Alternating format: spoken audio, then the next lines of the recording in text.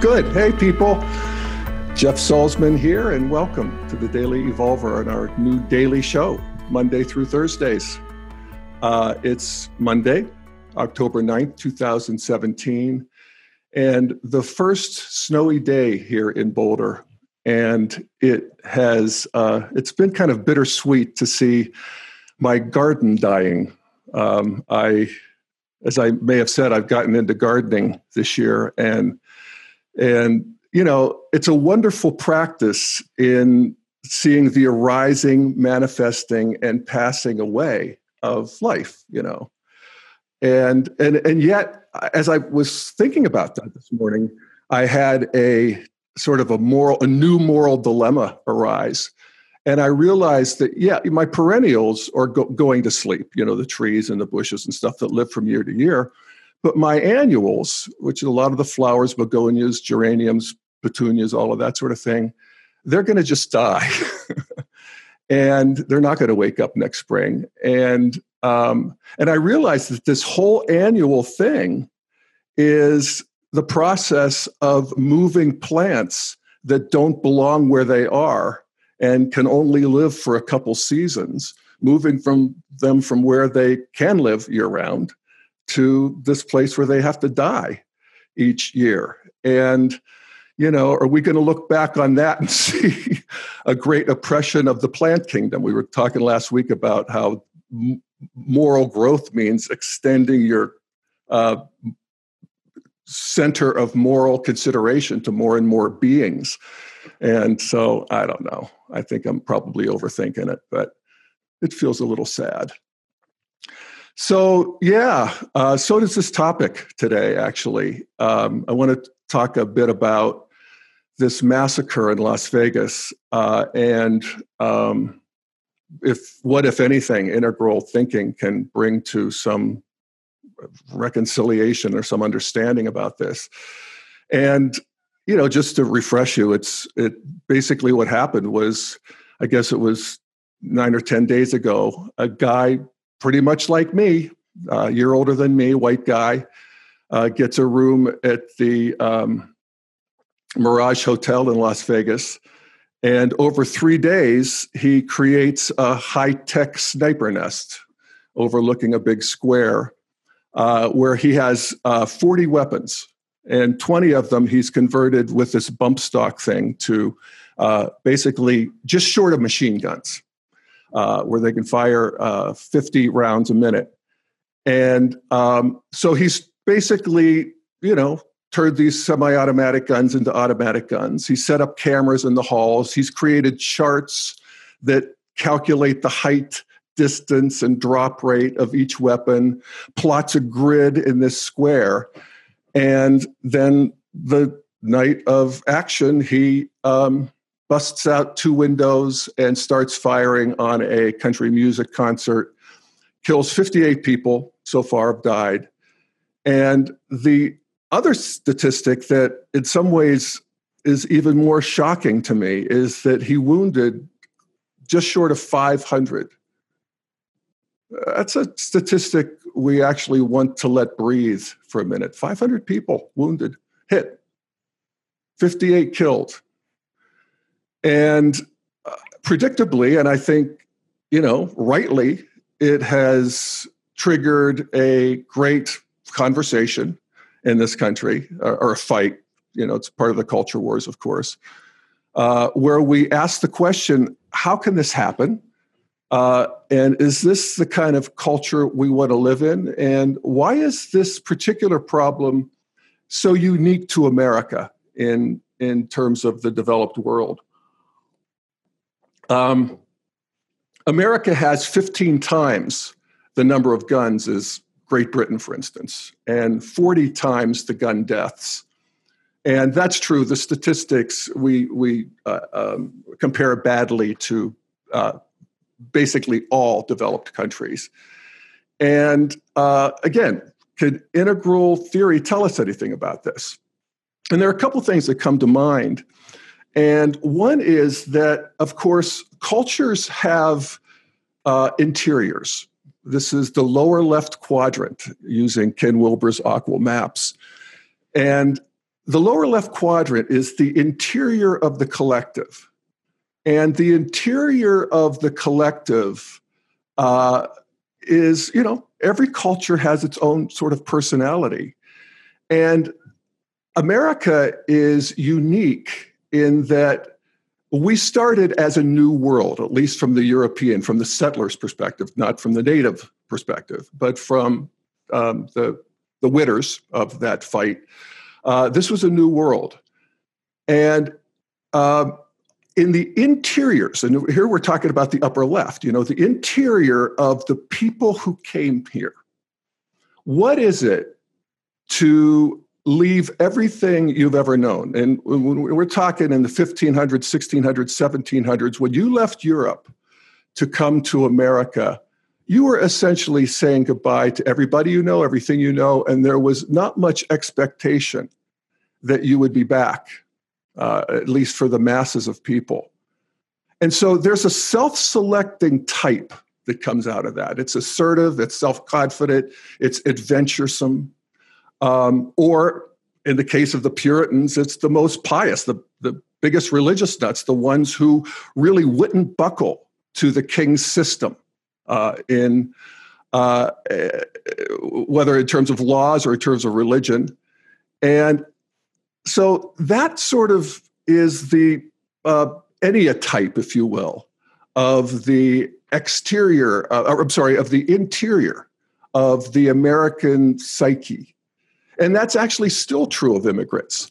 The most adventuresome, the most confident, the ones who are assertive, they're the ones who are drawn to leave what they know and come to a new country. So that is just part of the American spirit, if you will, the American karma. And in the exteriors, and this is the stuff, the actual weaponry, the guns, that's also different because we were a revolution in this new country. We were a do-over, a whole new continent. And so there was no control as there was in the countries of Europe and Japan, where it was an evolution into the sort of traditional systems where you were not allowed to have weapons. You were not allowed to defend yourself against the king. You couldn't have the latest and greatest. You couldn't get your buddies together and build a catapult. You couldn't own guns when guns came into being. That was all part of state control. So that's just, part of how that worked in the exteriors. So guns have just always been in our hands over here as soon as we had them. And it's actually interesting to see the history of guns and how they really developed after the Revolutionary War and in the Indian Wars. That was a big sort of technological impetus. And this is always true of weaponry, from the Bronze Age to, again, catapults to nukes, is that weaponry has always led technology. And the reason is because weaponry magnifies our power on the gross realm, on the realm of the physical. It's like engines, steam engines, and so forth. Anytime we can multiply our power, that's what human beings are going to do. Now, that changes, actually, as we move into modernity. And modernity, I no longer have to protect myself. There's police for that. There's armies for that. There's courts for that. I don't have to protect my assets. My money is not under my mattress. It's in a bank. I trust that when I call 911, the police will arrive. And mostly, and this is what's really astonishing and sort of magical about evolution and development, is I trust the people around me. Because what happens as we move into a mature traditionalism, and definitely when we move into sort of a modern self-identity, we get peaceful. We no longer think that the way forward is to take what somebody else has. The other tribe, the other people, because we have a system that is provided for our security, we can now turn our attention to the subtle realm. And that's where the power is. We want to share ideas. We want to create together. And that's sort of how that radical change from traditionalism to modernity, where you get pacified, basically. But for people who are at the traditional stage of development, and this is where their self-sense, it's where they really feel at home. And this is about 35% of the population. That fear is still there. They don't have to worry about the king's men, but they sort of extrapolate that to fears of the tyranny of the United States government. And even though risks are radically diminished, we live in radically more peaceful times in modernity than in traditional and certainly pre-traditional times. It's not zero. So there is some risk. And, a lot of my relatives are gun owners and enthusiasts, and some of them do open carry where they have their little holster on their belt. And I was back home talking to one of my cousin's kids, actually. And he's one of these guys. He has a gun on his belt. And I was he was asking me, do you own a gun? And I said, actually, I think I have one my dad made me take when I left home, but I don't know where it is. And so the basic answer is no. And he said, if you had kids and a wife, I would say you were irresponsible. But, you're just you can do whatever you want. But that was his attitude, is that it would be irresponsible not to have some means of protection. And so what we see in the sort of gun culture of America is that it's not so much America's love affair with guns, it's traditionalists' love of guns.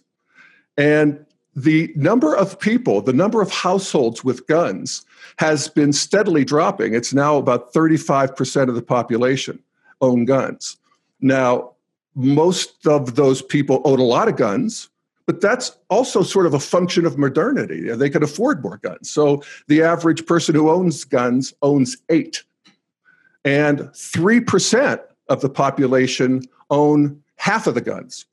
So they own a lot more than 8, 20, 30, 40 guns. And so they own, 3% of the population of the United States owns 150 million guns. So as I was saying, this then becomes part of this larger culture war between traditionalism and modernity, and particularly post-modernity. It's funny. By the time you get to post-modernity, guns are like, ooh, they're scary. They're something that you want to get away from, to leave behind. They're dangerous. They're also a cultural marker. And one of the things that, I'm always stressing that as an integral practice is we want to understand how people who think differently than we do and live really in a different world space than we do. They have different receptors, they have different antennae, they have different ways of processing information. And we know, there's statistics that show that conservatives in general, and we're talking about this as the 35%, the traditionalists, have higher stress response, the galvanic skin response. They have they respond to fear in a way that is stronger than people at the higher levels who have divested some of that need to protect themselves to the culture at large. So that's where they live. And what they want us to know, this vast majority of gun owners, is that they're good people. And they're the salt of the earth. And that having a gun is one of the ways that they mark something that is very important to their identity, and that is that they can take care of themselves. And they don't want to get in anybody else's business, except culturally, and that's a whole other story. But they don't want you to tell them what to do, and they also want you to know that if you wimpy postmodernist, find yourself, lethally threatened by a bad guy, they'll shoot him for you. And you would probably be grateful that they did. And so, it becomes a cultural marker, and it's not unlike, in the terms of the cultural marker, a postmodernist gender bender who shaves half his hair and dyes the rest of the other half pink. And he too is, kind of offending and being willing to, sort of upset people in order to make a point about identity and worldview. And, we want to look at this so that we could sort of relax our reflexive, as I've often said, our integral practitioners are waist to neck deep in green, postmodern worldview. And so most of us have that sort of reflexive anti-gun thing. So, in terms of the culture war, it's now to the point where, back in the 80s, Republicans were 50-50 in terms of what they thought was more important, gun rights or gun control. Now, Republicans are 75% for gun rights and 25% for gun control. And that's just a part of the continuing polarization. That's where we now have a majority of Americans who say gun rights are more important than gun control. And, there's plenty of demagoguing in both sides, and I don't want to get into all of the arguments. It was really interesting to see Wayne LaPierre, the head of the NRA, on, I guess it was Face the Nation yesterday, talking about that the real problem is the culture of Hollywood and violent movies and violent video games. And here we are, the poor NRA, we're trying to teach people responsible gun ownership and gun usage. And this is what we're up against, is this culture of violence coming out of Hollywood, coming out of Hollywood liberals. So this is this war, this culture war, will continue. There's no doubt about it. I do think that there will be a sea change, I'm thinking, at some point. And clearly, it's going the right direction in terms of the amount of gun violence.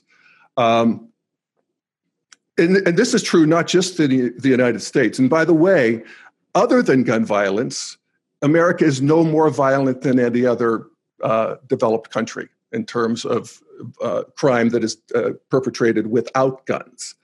So this is just the nature of modernity. In fact, I'll read a paragraph from a Washington Post article where they talk about this very idea and how it's creating a conundrum among criminologists about why we're getting so much more peaceful. And they say,